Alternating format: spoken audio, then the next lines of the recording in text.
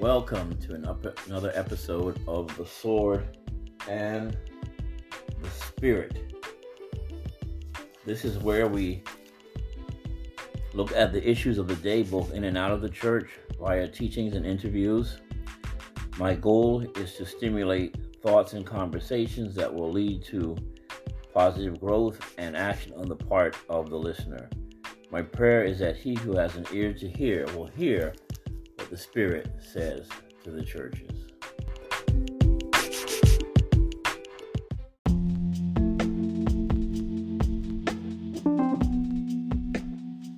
This is season 2 and episode 2, and today our guest will be Brianna Jones. She's an author of the book Love Back to Life, Black, Young, Christian, and Pregnant. And also she holds a master's degree in social work. And so without any further ado, we'll go into the interview. This is part of our Mars Hill project. We'll be doing interviews dealing with evangelism and some of the issues in the church that will help us to become more laser focused, as well as better in terms of reaching out for Christ. And yes, I will be doing some messages as well. So without any further ado, let's go on and see if we can greet our guest.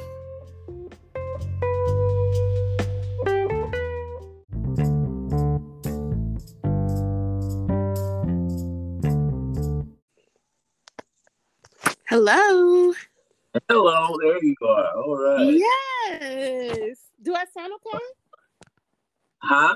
Yes, you sound very good. Very good. Okay, Nice great. And clear. Nice and clear.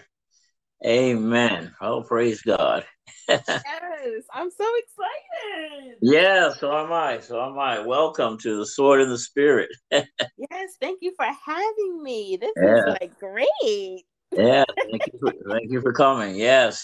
So this is going to be very helpful. As you know, we're working on our Mars Hill project, and we're talking about bringing Christ into the marketplace where people live. Right. And, and people have, we live in an imperfect world, a fallen world. Nobody's perfect. And we have to learn how to bring Christ and lift people up and give them hope in the world in which we live in. And so after reading your book, it's very good. And this is, for those of you who don't know, our guest, I already did your introduction earlier. It's pre-recorded. Yes. But for those of you who are just joining us, this is Brianna Jones. And she is, she has a master's in social work. And she's also an author. So you're my first author that I've had on the show. Wow. She's written a book called, and the name of the book is called Love Back to Life, Young, Yes. Christian, and Pregnant. Young, Black, Christian, and Pregnant. Yep. And, I read it before, and I just reread it this afternoon. And I guess sometimes when you reread things, you pick up things that you didn't notice before. Yes. And what I like about this book is you have action items so that anybody who's reading this, who may have gone through something similar to what you dealt with, they can actually have a blueprint. Yes. in terms of recovery. Yes. So often in the church, we don't. The Bible says, "You who are spiritual, if somebody's overtaken in the fault, you who are spiritual, restore such a one in a spirit of meekness, considering yourself, as you also." And a lot of times, I was just talking with a friend of mine, and the joke between us is who can be saved. Because, you go online and you read these articles, even about the great preachers. One guy said Billy Graham was in hell because I guess towards the end of his life, he might have had some doubts about whether Christ was the only way to God or not, which is not a crime. John the Baptist had doubts. He wasn't sure that was really Jesus either. So he had his moments. And it happens, to the best of us. And then another guy said Martin Luther King Jr. was in hell because, he didn't agree with the virgin birth or whatever, and so on and so forth. So after a while, it got to the point so the joke evolved into, well, then who's going to be saved then? Because right. We follow everybody. Nobody does this life perfectly, and does everything correctly. So if that's the case, I guess we're all doomed. So Listen, that's how it is sometimes. People just, I think that perfection, because hmm of society, they hmm put perfection in an untangible way.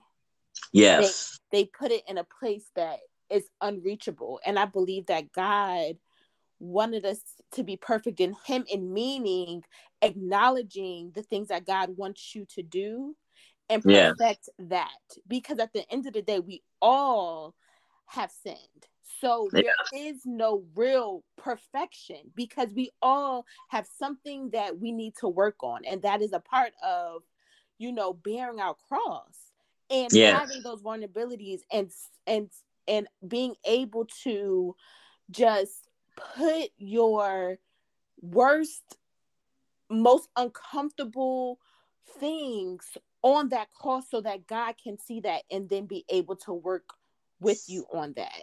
And I think that people don't want to acknowledge that you have to bear your cross. Like, everyone has a cross to bear. No yes, yeah, one can do everything perfect. And God is not looking for perfection in that way.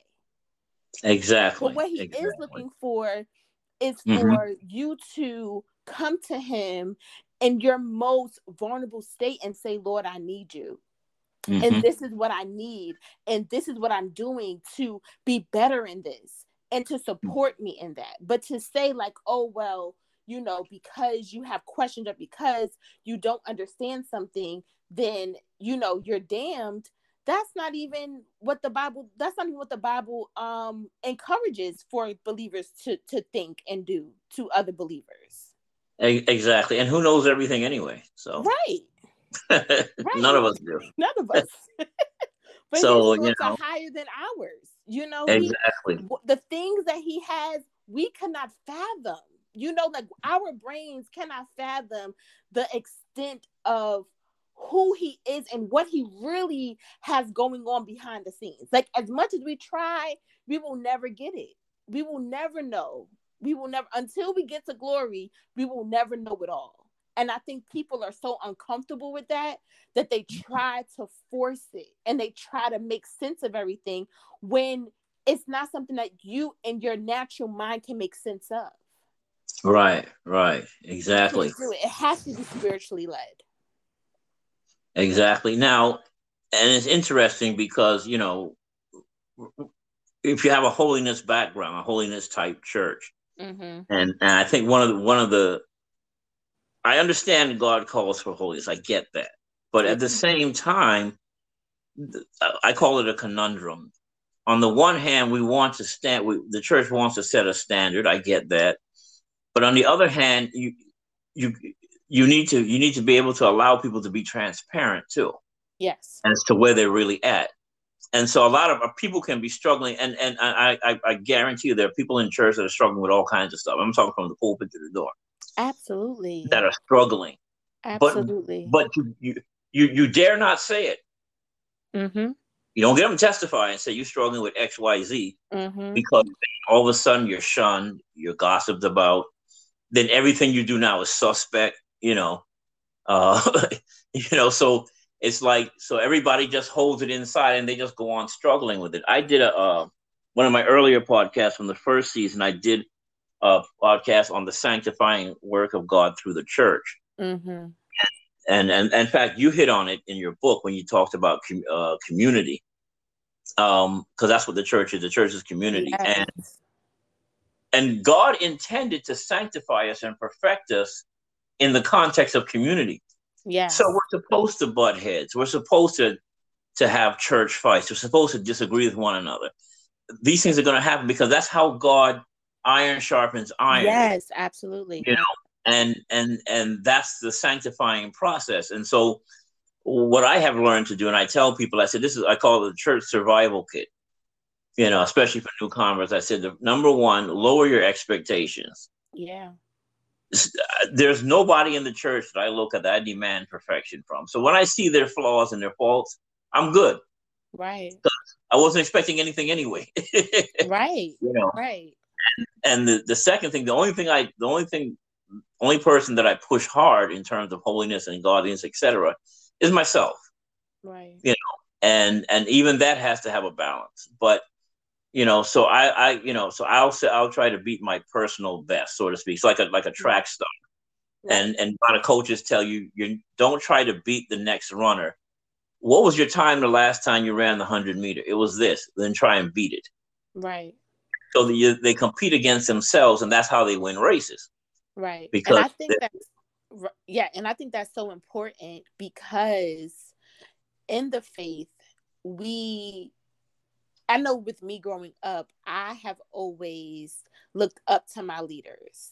And right. I have never seen any of my leaders necessarily in a state of like total vulnerability and transparency. Like just full out, this is the Mm-hmm. struggle and this is what's going on. It's always like it just falls upon us. Like once something Right. happens, like it just falls on. It's like, oh, okay, well let's just pray for them, and everyone's not perfect, but it's never a real conversation. And I think that is the problem coming into this new generation, because Mm-hmm. they from the door want transparency.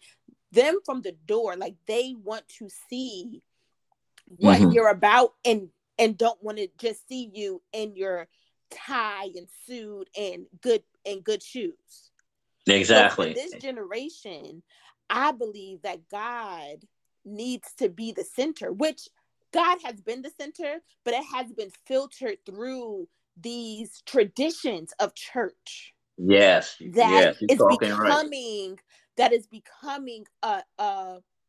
crippling, honestly, the church. It's crippling the doctrine, is crippling what God wants to do in the body of Christ, because they're trying to continue traditions that is not even biblical. It's just comfortable.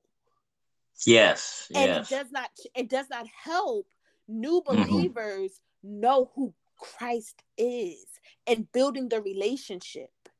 Everyone is Mm-hmm. always so focused on appearance, focused on the look, focused on, do you sound right? Do you look right? And even though as time goes on, those things can be appropriate, right now, there needs to Mm-hmm. be a heart, um, Mm-hmm.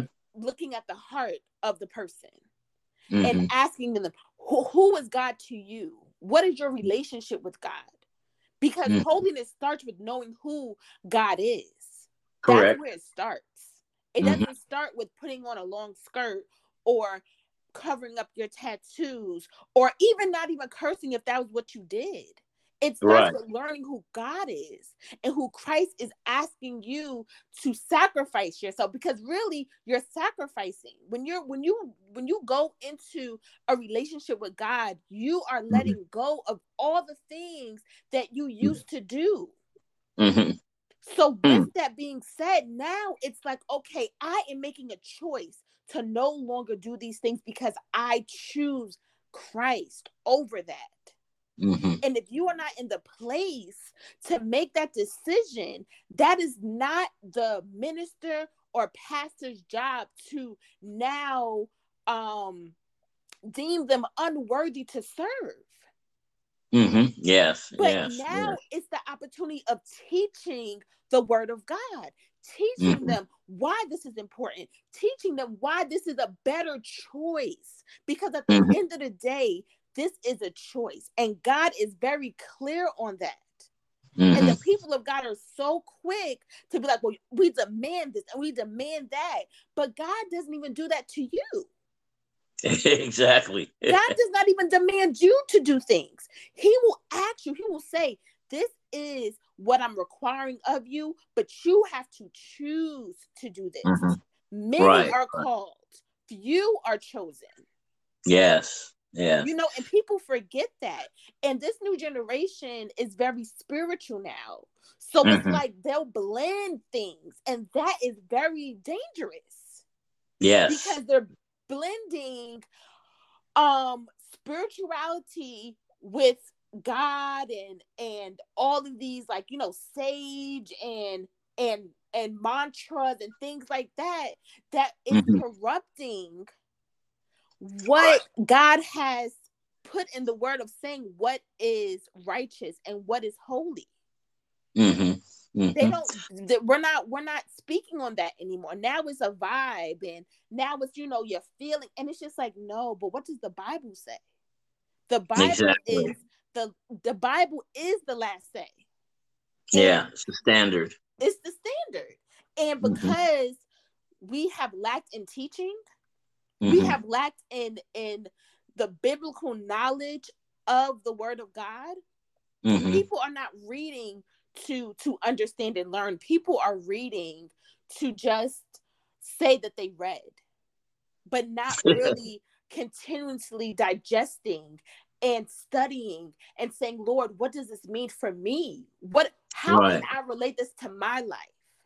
Mm-hmm. And Mm-hmm. that's why with this book, Love Back to Life, it is so dear to my heart, because Mm-hmm. I had to take a hard look at myself and say, what am I doing? Mm-hmm.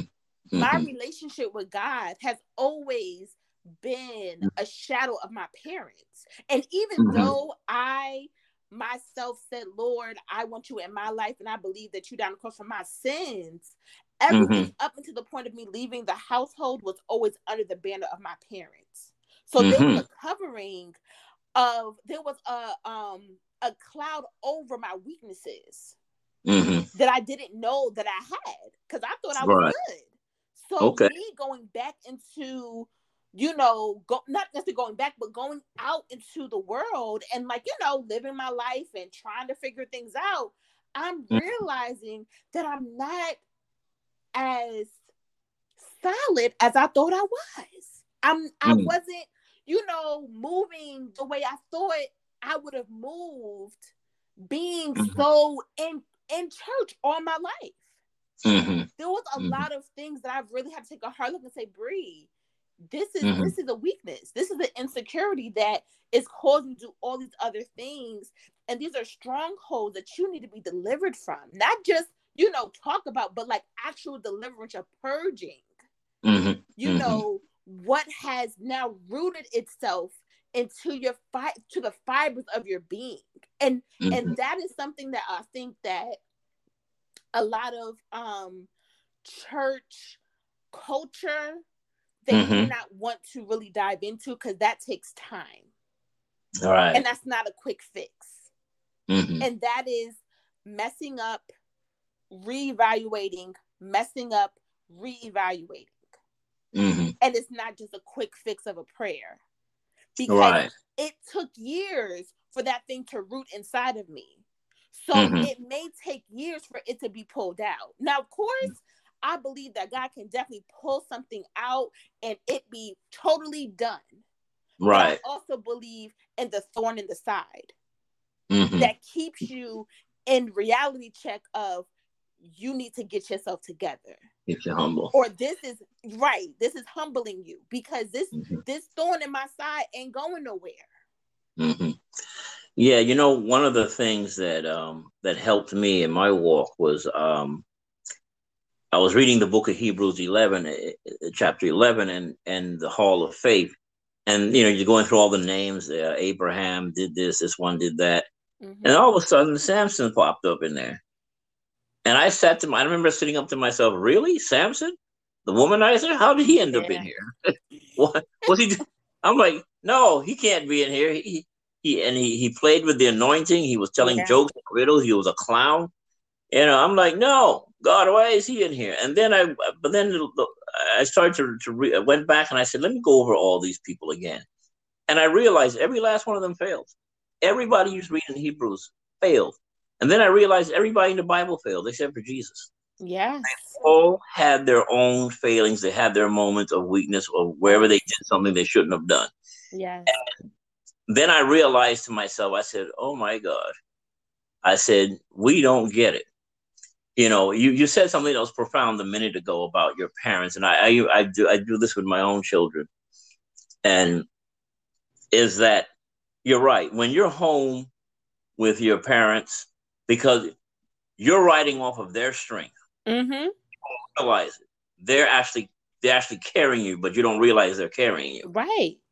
Their strength, their spirituality is so overpowering that you almost think it's yours.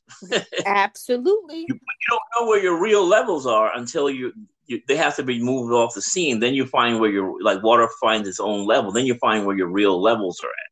You Absolutely. say, okay, so now the parents aren't there, and then you find out where your real levels are. So even with my own kids, I expect them not to be living on the level that my Cynthia and I are on. Mm-hmm. So, and I'm watching them now, and I see it in life. I saw when they leave home, their levels drop. Yeah. But I don't go into panic. I'm like, okay, that's natural. So now God has to take them on a journey, so to speak, to where they're going to have to work out their own salvation with fear and trembling. They're going to have to find that level, to Mm-hmm. find that place in God. I watched it with your elder brother, with Terrence. I watched him find his own levels. Yeah. And you're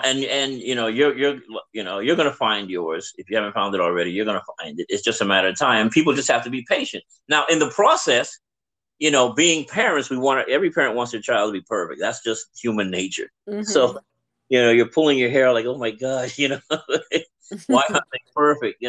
Why can't they do like what we do? You don't see your mother and I doing this. Why, but then the Lord reminds you, is like, let them find their own level. God is like, I've got them. Don't panic. I got them. And I'm going to work this out. Now, concerning your book, while I'm thinking of it, is how did you come up with the title? That that title was from what I experienced. Okay.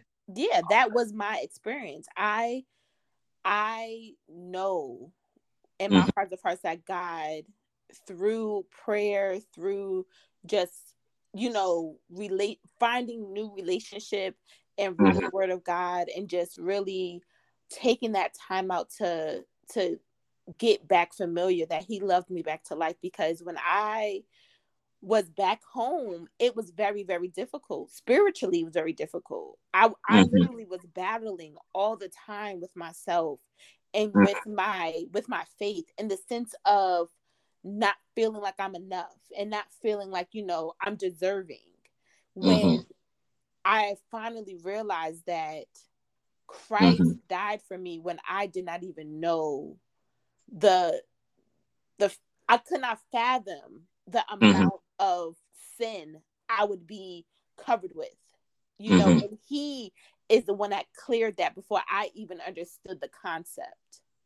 So for me to now know who He is, and then try to put in my mind that I'm undeserving, when from the beginning I was undeserving, but still He saved me.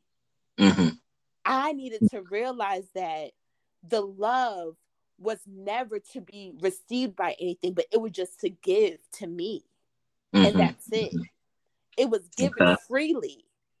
And because of that, I was able to find new life and find new purpose. And being a young woman, because I wasn't a teenager being pregnant, but because, I was still a young teen, a young 20s, it was just like, oh my God, she's a baby. But really, I was only 21. Right. So, but it's still, it's a lot for a parent who, like you said, who has expectation of their children. And this is even outside of the church. When you have parents who have high expectations of their children, failing is not an option. And for me, it was like being pregnant was the ultimate failure. I probably could have dropped out of school 50 times and it would not have equated to me getting pregnant. So for me, it was just like, oh my God, this is the worst possible thing that could possibly happen. And I'm just, I just felt like complete trash. It's just not gonna happen. It's just never gonna happen. I'm just going to die in a corner somewhere and just do my best just to live each day. That type of feeling of just like nothing will ever be good enough. And that is not true at all. Yeah, exactly. That's the lie of the enemy. That is the lie of the enemy. And that is one of the chapters in my book of the battle of the mind, of just Mm-hmm. having those Mm-hmm. conversations with yourself and understanding the power of your words, Mm-hmm. understanding that what you say breathes life. So if you Mm-hmm. are saying things that are breathing death, you are covering yourself with that. And you are Mm-hmm. only going to see that because that is what you're speaking. Mm-hmm. So now that you realize that these thoughts, these things are not good, go to the word of God. Speak Mm-hmm. those things that God has said you are. Mm-hmm. Speak those things that you know you are. I am a Mm-hmm. child of God.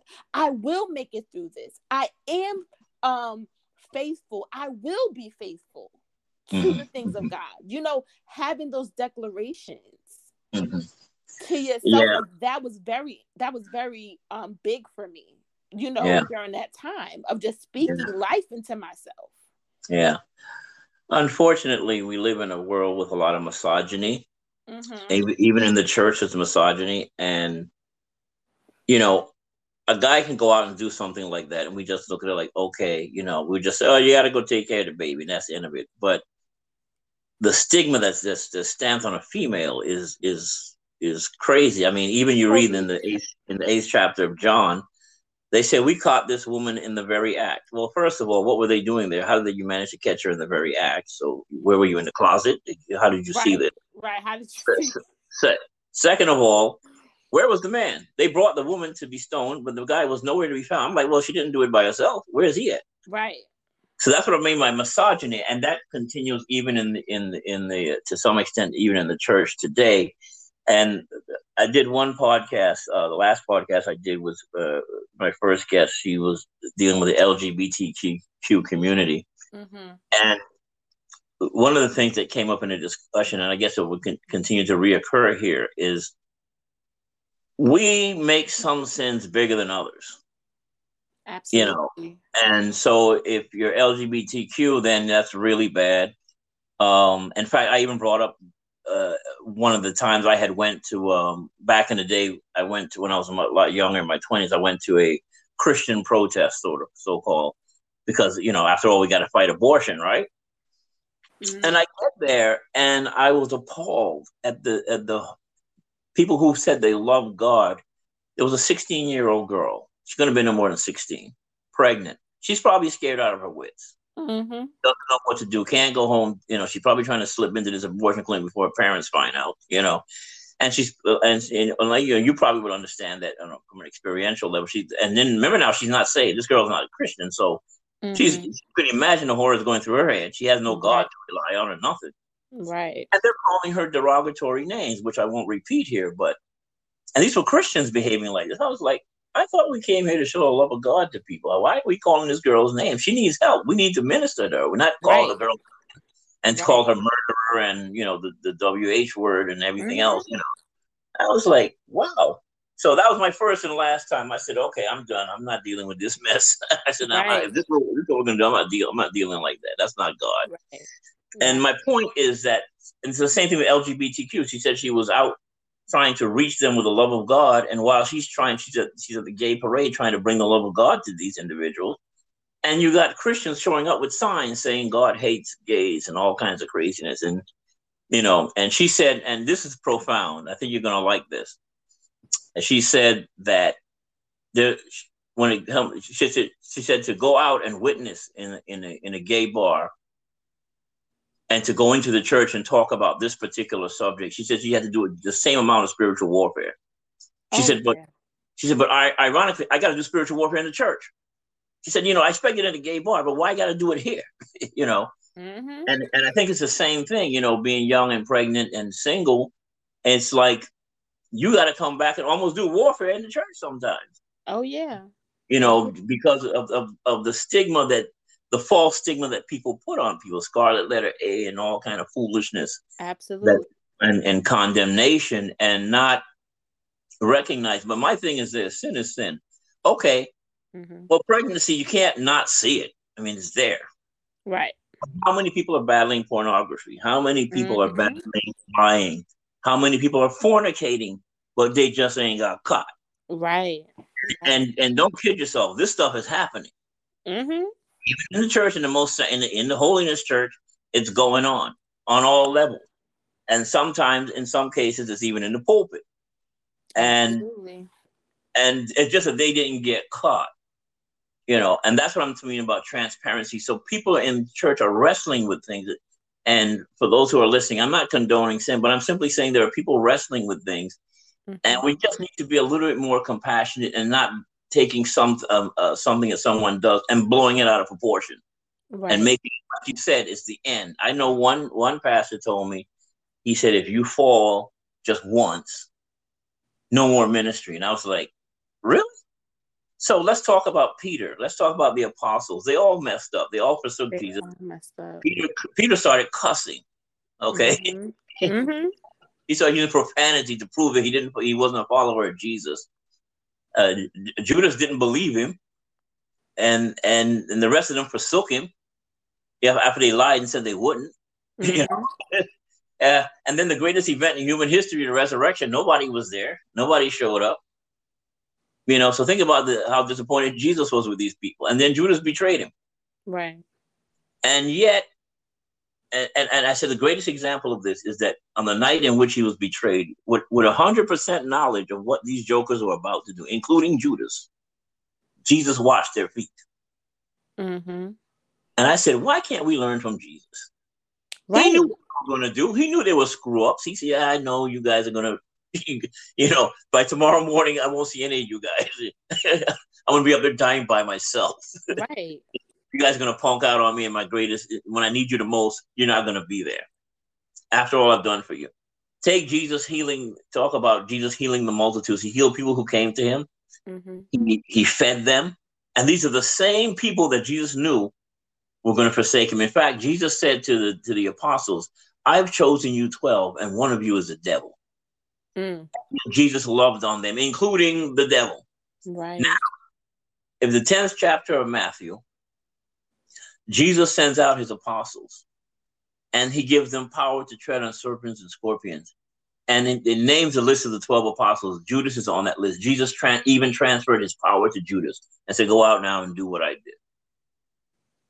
And so my point here is, like what you're saying, is that we can't look at people because they mess up and then say that's it. Right.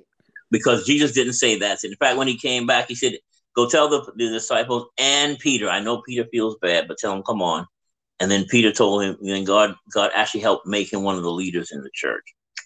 But he messed up. So if we go by our philosophy, Peter shouldn't have been reinstated. Jesus should have beat him down some more, like, oh, come on, man, you messed up. I can't put you in charge of that.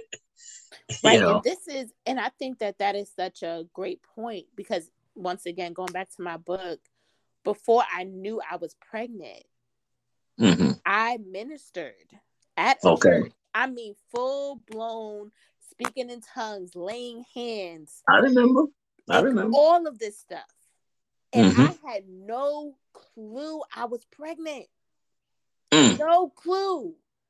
Wow. And that was the first time in my entire life I felt the Holy Spirit literally burning on the inside of me. Like, you know how they talk about like the burning and the fire and like the Holy Ghost? Like that is what I felt that day. And it was so strong. And I was just like thanking God and crying and so just like, Lord, I thank you, because I had, decided that I was going to do these things no more. And I was just going to be on the straight and narrow. And God did this. Mm-hmm. And then I found out I'm pregnant. Do you know what kind of mental? I was like, wait a second. Mm-hmm. What? Yeah. How? What? Because you are taught and you are conditioned to think that once something like that happens, you cannot do anything. Yes. You are sat down automatically.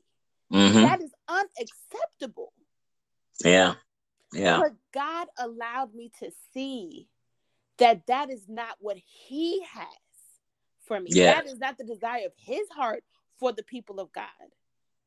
Mm-mm. So it's just like that really brought me back. And I will also want to say this, that I thank God for my leaders that I spoke to, because even in my book, I talk about speaking to leaders that, really were discipling me at that time.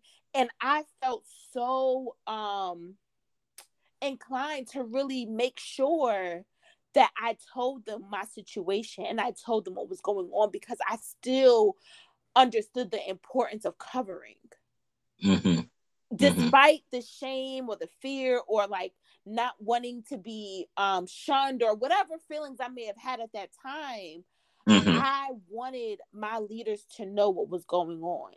Even Mm-hmm. if they were upset with me, disappointed, whatever I did not know how any of them were going to react, especially my bishop. I did not know what was going to happen, but I Mm-hmm. knew that I needed to tell them that I was Mm-hmm. pregnant and that I was going to be going back home. And these are the transitions that I was having.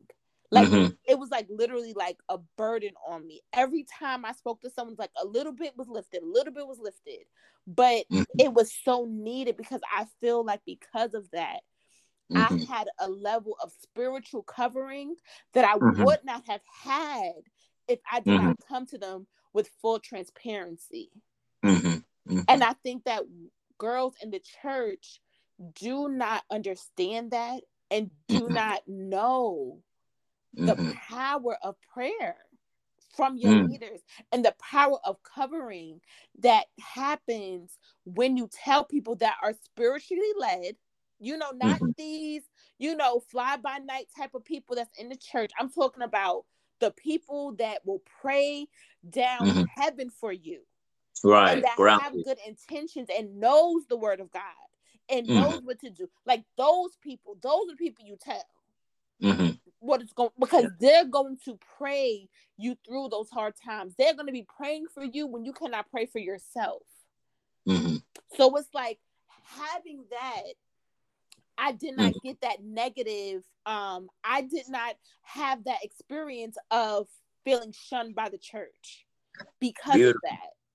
Beautiful. And Yeah. I think that a lot of times people automatically think church, pregnancy, shunned automatically. Yeah. Like you're Yeah. not getting anywhere in between love, compassion, mercy. Like you're automatically shut down. Yeah. And that's not what happened. Mm-hmm. And Mm, beautiful. I'm so thankful for that. And I'm so thankful for my leaders Mm. who really loved on me and encouraged me and prayed for me, because it could have went very different. Yeah. But I thank God that Mm. that was my story when it came to my Yeah. leaders. Now, in the book you talked about FOLA. How Yes. important? How important would you say having a FOLA is in this type of Oh my covering? gosh. And I think she was the glue Mm-hmm. that really kept me balanced in those first few months, Mm-hmm. because she was able to really guide me in the Mm-hmm. right direction of what I should do, and just giving me confidence in my ability to make decisions for myself Mm-hmm. and a Mm-hmm. child, because now it's not just me, it's now me and a kid. And I don't even think she knows how impactful she really was. Like, I think she knows, like, oh, okay, she's in the church, I want to help, but like Mm-hmm. she really did something on the inside of me that really helped me a lot to just Mm-hmm. push and make sure that I had my ducks in a row and that I had a plan and that I was confident in my Mm-hmm. abilities. Because even though you may have a plan, if you're not confident, you're always going to second guess yourself, and then you're Mm-hmm. not going to think you can do it, and then you're not going to do it, and then you're going to change the plan, and that can become very toxic in your own Mm-hmm. mind and your mental health. And I think mental health is something that people also ignore with pregnant Mm-hmm. women, Right. because especially with the hormones and the changes and the baby taking a lot of your nutrients, your mental health is is almost shot if you're not in a Mm-hmm. good environment. Mm-hmm. It is Mm-hmm. completely shot. You're not thinking clearly. Your emotions are all over the place. You're crying all the time. You're angry. You're frustrated. Mm-hmm. You go from 0 to 100 just off of someone dropping milk. Like, it's just things that happen, and Wow. you're just like, what is going on? But Mm-hmm. it's because one, you're not getting fed spiritually, Mm-hmm. because it definitely is a spiritual thing with having a child, and I think that's a whole nother pot of beans, but it's very spiritual. And then just having stability of the balance of reality, and Mm-hmm. then your own thought of what your Mm-hmm. subconscious is doing, Mm-hmm. that is not really what's going on. Because um I'll even tell a story of how me and my mom, during this time, we were having very difficult time in communicating. Like, it was like everything was triggering for me. Anything Mm-hmm. she said, I was just automatically just like, you just don't care. Or it was Mm-hmm. always just something like in my mind where I just felt like she Mm-hmm. wanted me to suffer. And that was not necessarily her intentions. But Right, she right. is someone that is very critical, and like she wants to know what's going on, what's happening. I Mm-hmm. need to know. And that is to Mm-hmm. a fault. It can be damaging, because for the person who's getting all of those questions and they don't have answers, they're feeling inadequate. Right, So right, for right. me, I was just feeling like I'm just not good enough. I'm not good enough. I can't do. And that's not what she was trying to do at all. She was Right. literally just trying to support me and trying Mm-hmm. to figure out things. But in translation, it was, I'm not good enough. Yeah, yeah. Yeah, communication is important. It's amazing. I can mean one thing, but I could be saying something that I think is helpful to you, Mm-hmm. and you could be hearing something that's not helpful. Totally different. Yeah, and then I'm trying to, like, why are they angry? And then wondering, what's wrong with him, Right. and Right. once the communication lines get garbled, and then things tend to go south from there. Yeah. And, yeah, and I like what you said, from 0 to 100. It's crazy. Over dropping milk. I was like, whoa, really? It's really like that. And it's not intentional. It's really Right. like, you are not trying to do that. Yeah. But because you're just all over the place, it just happens that way, where one moment you're zero and the next moment it's just like whatever that emotion is, it's like it's full blown. It is Right. full Right. blown. So, and Wow. as a young person who already Mm, emotionally may not be there, because if you're a teen having a baby, that is a whole nother level of yeah. emotions compared to someone that's 24, 25 having a baby, or even 30 Right. having a Right. baby. Like, it's just different because you're in a different space. So Right. that's why, it's important to be able to have someone to talk to. It's important to have leaders who are Mm-hmm. spiritually sensitive to where Mm-hmm. you are and can pray for you in those Mm-hmm. spaces. Mm-hmm. Because, I believe that the enemy definitely wants to, put you in a position of doubt, where Mm-hmm. you're doubting God, and you're doubting the people around you, and you're doubting your leaders, and you're doubting, why am I even saved? Why do I even believe in this God? Why would he allow me to go through this? Why would he allow my parents to do this to me? Like, all of these feelings that you're having, when Mm-hmm. at the end of the day, you are not your sin. Right. You are Right. not your sin. And you're allowing your sin to be the identifying factor of who you are. And that is not Mm-hmm. you. Mm-hmm. We already knew that we were sinners. We already knew that, sin would be in the world. So that's just a Mm-hmm. part of life. But that Mm-hmm. does not identify you as, well, that's all that you are. Because you are also beautifully and wonderfully made. Mm-hmm. You are Right. also a person that God made so that you can worship and serve, and that he designed for us to praise and worship. Like, Mm-hmm. that was what we are designed to do, to be disciples of men, and all of these other wonderful things that we Mm-hmm. don't even think about. Mm-hmm. We don't think Right. about any of that stuff, or we're thinking about the bad and all the shame and all of that stuff, but we're not thinking about what God also promised us, of Mm-hmm. being fruitful and Mm-hmm. having a hope for us in the future. Like, none of those things are coming to our minds. Right. So we have to continuously be reminded of that. Yeah. Well, we're into our last 20 minutes here, so I just wanted to ask you a few questions. Yes. Um, in the book you talked about friends, change relationships. In other words, at some point your friends seem to have just disappeared. Yeah, uh, yeah. that's the thing I call group dynamics. You know, let's say there's like your family, for example. There's your brother and and your siblings and your parents. Yeah. That's five. But now, if Terrence gets married and he brings his wife in, that Mm-hmm. changes the group dynamic. Yes. Even the power base, everything shifts in the group. And Mm-hmm. then he has kids, and every child you have changes the group dynamic. And Yes. so, in this case, you know, being pregnant, it changed your group dynamic because your friends disappeared.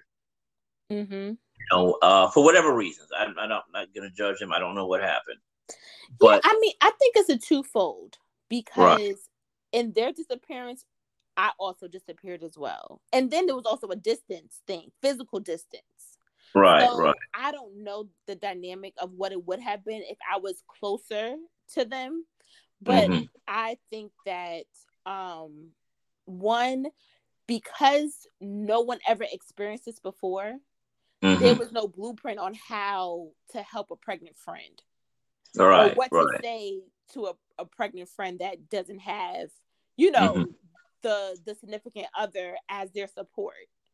And Yeah. that pregnant person is really looking for them to be that support and significant other, but they can't be that. That's not, that's not something that was able to be done. So for me, I believe that um even though relationships were lost and things were definitely, Mm-hmm, not in the best state at the mm-hmm, end of my pregnancy, mm-hmm. I believe that there's a reason for everything. And I feel like they, if I did not lose them, I would have been looking to them for what I need to look for God for. Mm-hmm. And God will remove the very things that Mm-hmm. you will idolize. Mm-hmm. And friendships are idolized a lot within the young Mm-hmm. community. And when you have to separate from your friends, that is very traumatic. It's very, you know, Mm-hmm. sad. And, as a woman, it's like you want to talk and you want to chat and, just have all of this relationship. But if Mm-hmm. God is looking for your time and looking for you to have him in that space and Mm-hmm. you're now idolizing your friends in that space, he will remove them. And for me, that I believe that is what he did. Mm-hmm. And to this day, I love them all. And if I see them, it's always love. But God knew what I Mm-hmm. needed at that time. And I would not, I would want to change some things, but I'm Mm-hmm. okay with the results because I know that I'm in a better place. And I know that God definitely did a work in me of just knowing who I am and being able to stand on my own 2 feet without the assistance of others, but just being with God is, was very important and needed. Yeah. So, at what age would you say you accepted Christ? I was about, I want to say 11 or 12. And Okay. I remember I was at Soul Saving Station. It was a youth service, and evangelist Rhea Hinton was preaching, Mm-hmm. and no one was at the pulpit.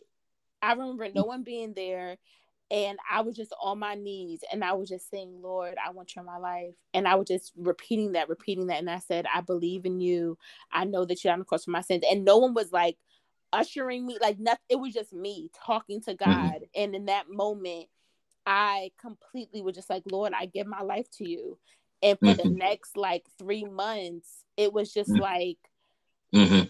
fire was just brewing on the inside. And every Sunday, like I feel like all the young people was like in a corner praying and just like Mm-hmm. really experiencing God. And I don't know if you remember that, but it was I do. like every Sunday it was like somebody was going in an uproar and we were just Yeah. crying and praying and crying, Now, the being reason I dragged in the brought Holy Spirit.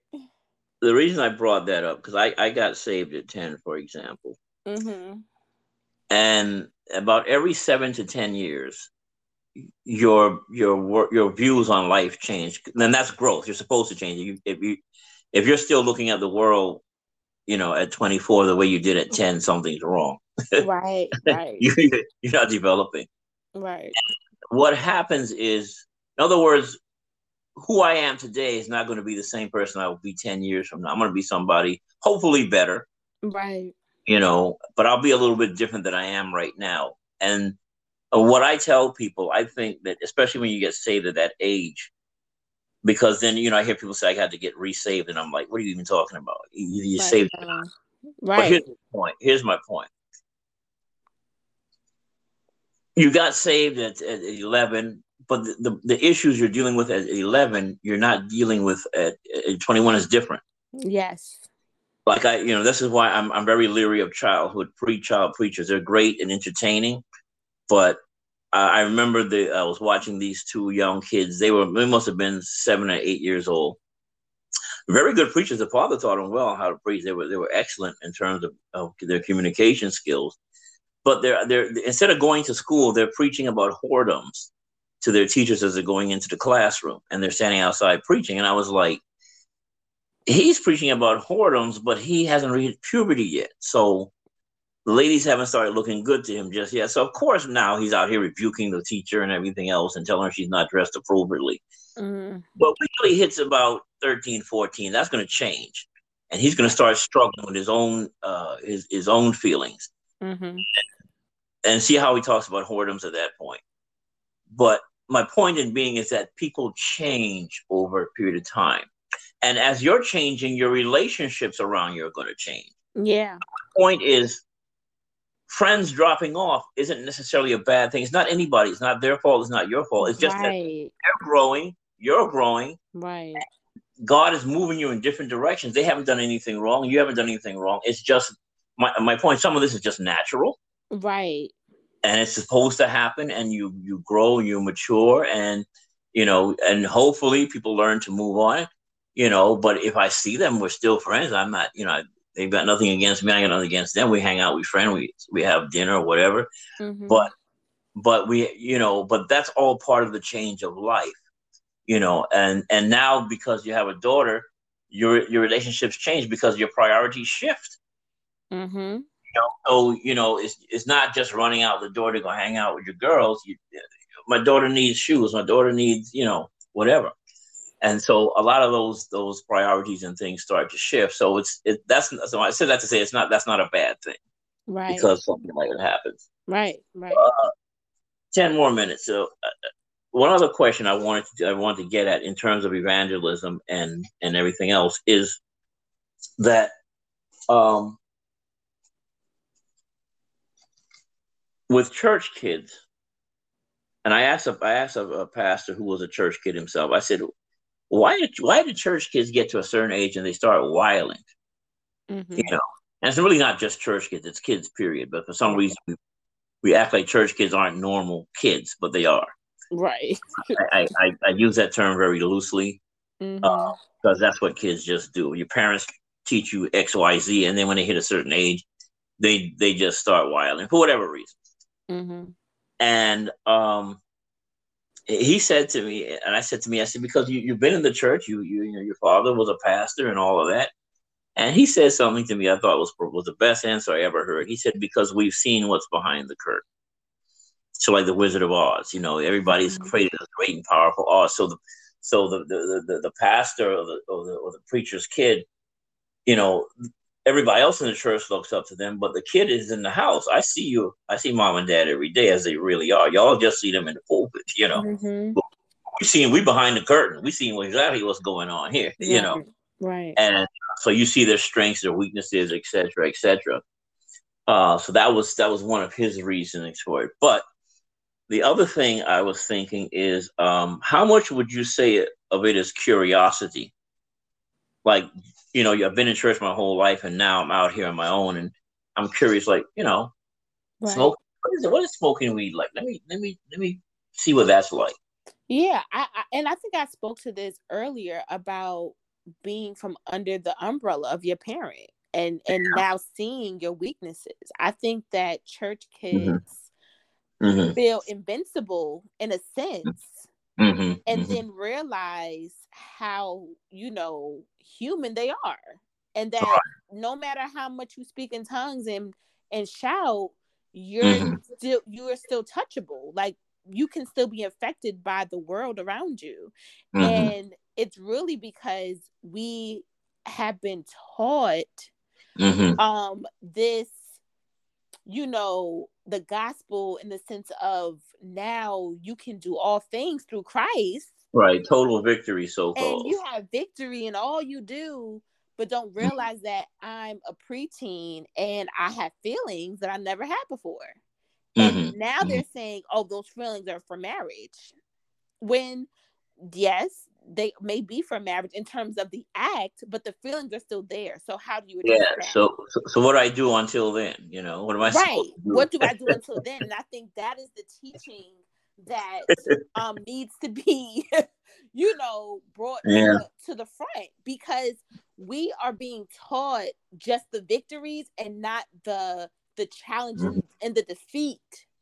Like we get taught the like with David and him, killing the husband, the giant. and all of that stuff, but it's very disconnected from life. And it's just like, but David was a man of God's own heart, and and it's just like it's just kind of mulled over. Like, it's not a real dive in of why do you think this happened, and what do you think his mind was, or whatever, and lust and things like that. Like, that's not talked about, and it should be. It should be. And for this generation, those are the things that they want to know, because they really, like, the ones that are like really looking for God, like, they want to know the truth. They do not want to know this cookie cutter gospel. Like, they want to know the raw of what this is and how I can be the best version of myself in this faith. And it's just like, that is how you keep these young people. That's how you keep them. Because you can get them through all that other stuff, but keeping them is the problem, because then they'll just go off to the next thing and be like, well, that wasn't good. They was lying to me the whole time. There was a movie I was watching. It was called Blockers. I don't know if you heard of it or not, but it's about these girls that are taking a pact to lose their virginity during the senior prom. Yes, I think the American Rite of Passage anyway, and of course the parents hear about it, so now the parents are trying to follow them around to make sure it doesn't happen. One of the girls, her father is John Cena. I know he's a big WWE guy, and he bursts in the door and pretty much beats, tosses the guy across the room, And then the daughter's like freaking out, like, what are you doing here? Why are you even following me? And she says something profound. She says, why does sex have to be evil? And I thought about it. I said, something that's a gift from God, even in the church, it's taboo. We can't talk about that. So we just tell people, don't do it before marriage, and then we walk away. Right.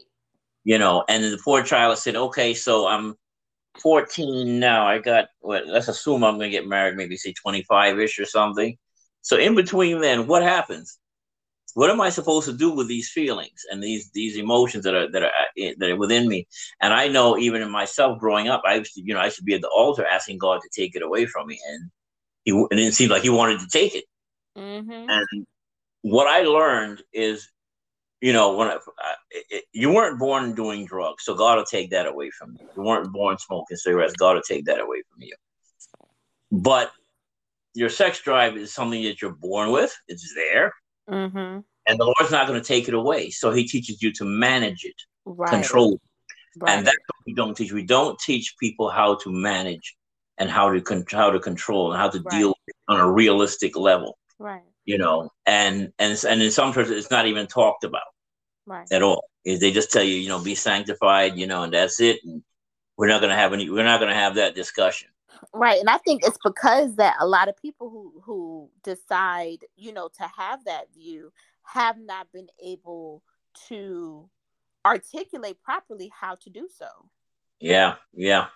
And then you get out in the world and you're vulnerable, and then loneliness kicks in. So you got to teach people how to deal with loneliness, how to how to deal with these urges, and because there's a lot of other factors that come in, and then even like I was saying, even the curiosity factor, Yeah. and learning how to deal with all of that, I think is very important. You know, in dealing with young people, and the Holiness Church I came out of, it's kind of defunct right now, not the one I'm in now, but prior to Soul Saving, um, they used to take us to the beach for carnival because they wanted to get us away from the debauchery of the Carnival Day parade. But on Mm, the beach, we're on the beach. I'm like, so how is this helping me? I'm 15 years old. This is not helping. right. And because you got the tourists, and what goes on at the beach, so we're like, how's this helping? And so it was normal for a guy to talk to. And by the way, a man being attracted to a woman and vice versa is normal. Right. It's That's not normal. it's not wicked. But they Right. even made us feel that was wicked. Right. And so a guy went to talk to a girl, which was normal. It wasn't even me, it was some other guy. They freaked out. They threw us in the van, drove us back to the church, and for 2 hours we had to sit there and get lectured. And if it's one particular woman, I don't know why she singled me out. She kept screaming at me that all I needed was Jesus. And I'm looking at her, but you're married, so how that happened? But Right. okay, all I need is Jesus. And I think because in the Holiness Church, we take something that's a gift from God, and we don't teach people how to manage and how to handle it, and we just push it under the rug. And then when these things happen, by the way, a couple girls in my youth group, by the time I went away to Bible college and came back, they were all pregnant. Wow.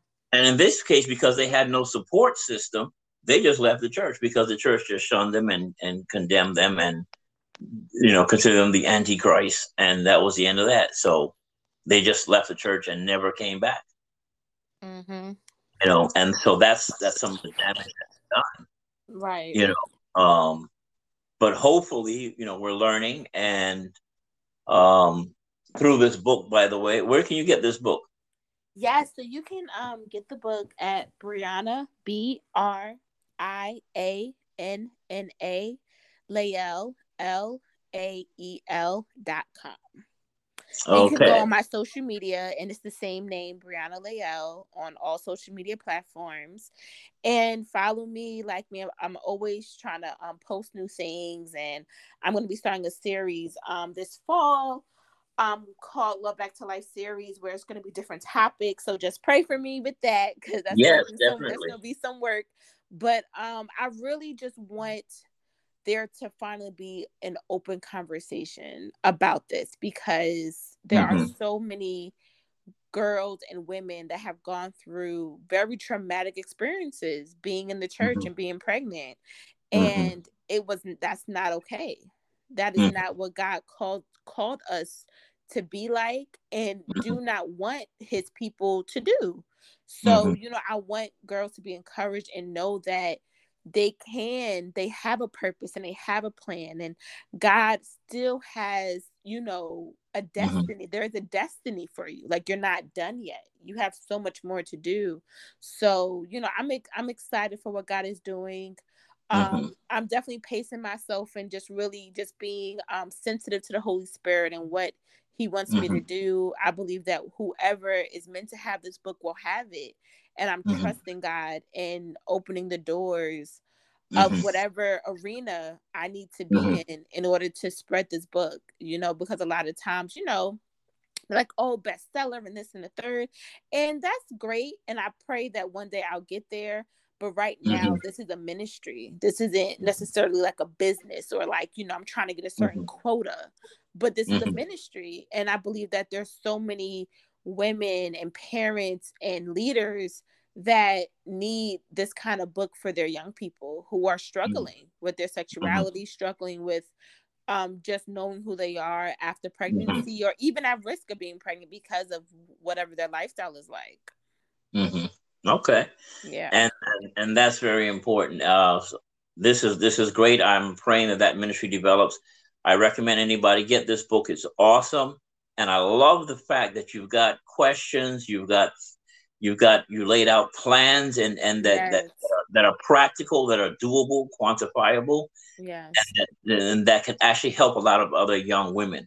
And Right. we're going to bring Christ into the marketplace. This can be a powerful ministry Amen. um, to women, because again, people need to know, they need to have hope. God's not going to discard you. It's not the end of the age.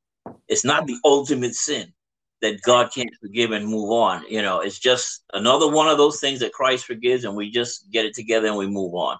And so there is a rebound. And what I would say to you, Brianna, is hold your head high, square your shoulders, and just keep it moving. You've got nothing to be ashamed of. Don't bow your head. Yes. You've got nothing to be ashamed of. You've gone through, you're in right relationship with God, and just keep it moving. Yes. Amen.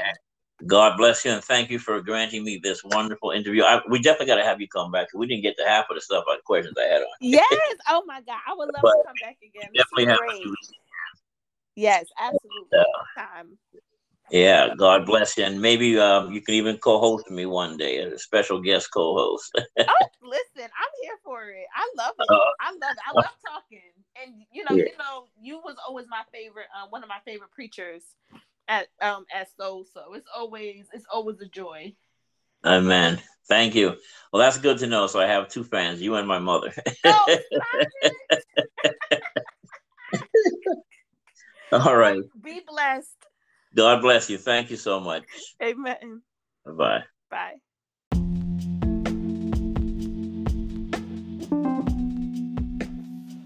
Thank you for listening to this extended edition of The Sword and the Spirit, dealing with the Mars Hill Project, bringing Christ to those who are in need.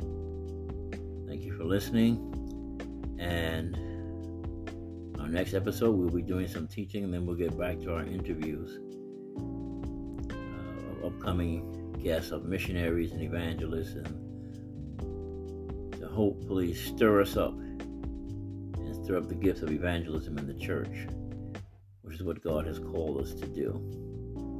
So thanks for listening. I'm your host, Donald Reimer. Keep me in prayer as I pray for you, and let's get on with doing what God has called us to do. God bless.